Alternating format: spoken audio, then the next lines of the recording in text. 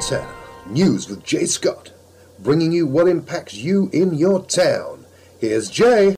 Officials have released the name of a Montana woman who died after she was hit by a car during a demolition derby. 36-year-old Derry Lynn Day of Anaconda died Sunday night in Deer Lodge.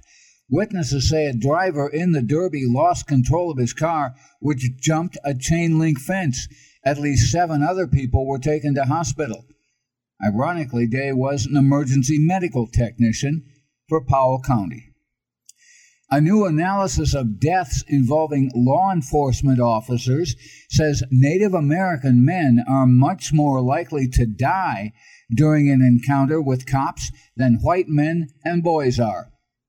The analysis also showed that black men and boys, Latino men and boys, and black women and girls are also killed by police at higher rates than their white counterparts.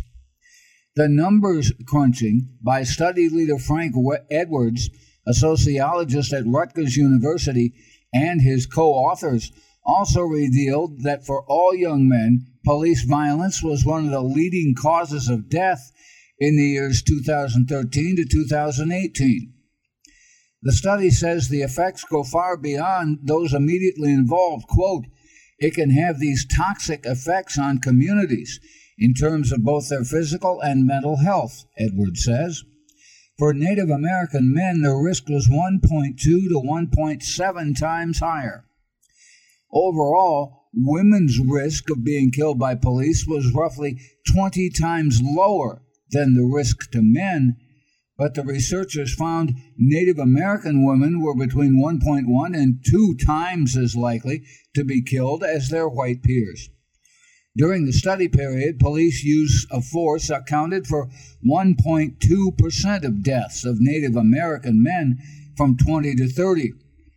Police violence accounted for just 0.5% of deaths of white and Asian American men in that age range. The findings were published this month in the Proceedings of the National Academy of Science. Cascade County has filed a lawsuit against the Montana Department of Corrections for unpaid fees for housing state prisoner offenders at the Cascade County Detention Center.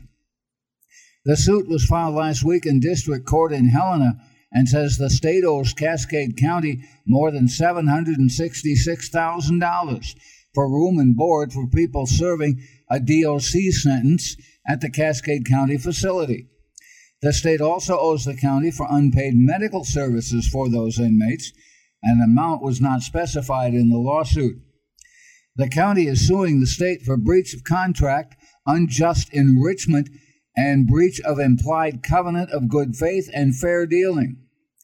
The county is asking the court to require the state to pay actual damages and an accrued interest rate of 10% per year on the reimbursements amount beginning July 19, 2017. The problem has been simmering for some time. County and state officials met in September of 2018 to discuss the reimbursement issue without resolution, according to the county, and the state has not paid an invoice in full since August of 2017, while the county has continued to provide services to the state's inmates.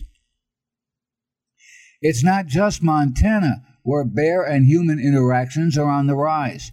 A bear has attacked a human in Aspen, Colorado for the 3rd time in 3 months, prompting wildlife officials to plead with people there to keep garbage and other edibles secure from the animals. Colorado Parks and Wildlife says a black bear bit a restaurant manager who was trying to scare the animal out of a trash bin on Sunday. The agency says the bear will be killed if it can be found because it has little fear of humans and could attack again.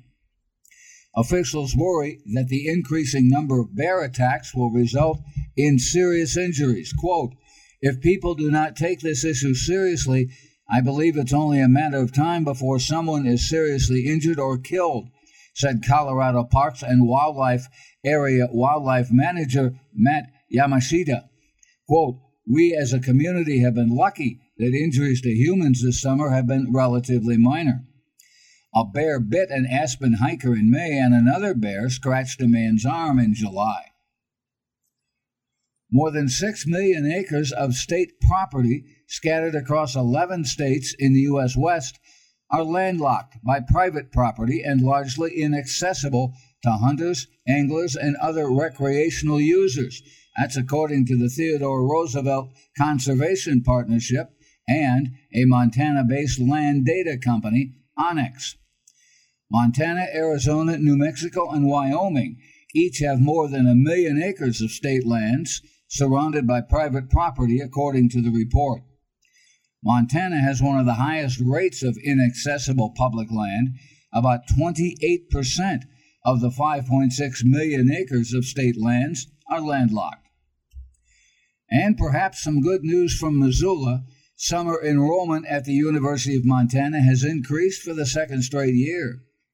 The University of Montana says 3,025 students paid for summer courses this year, 3% more than last summer's 2,945, the largest number of students since 2014. Officials say despite a summer enrollment increase, academic year enrollment remains a priority after dropping by 33.5% since 2011. That's Made in Montana News. I'm Jay Scott. This is the Treasure State Radio Network.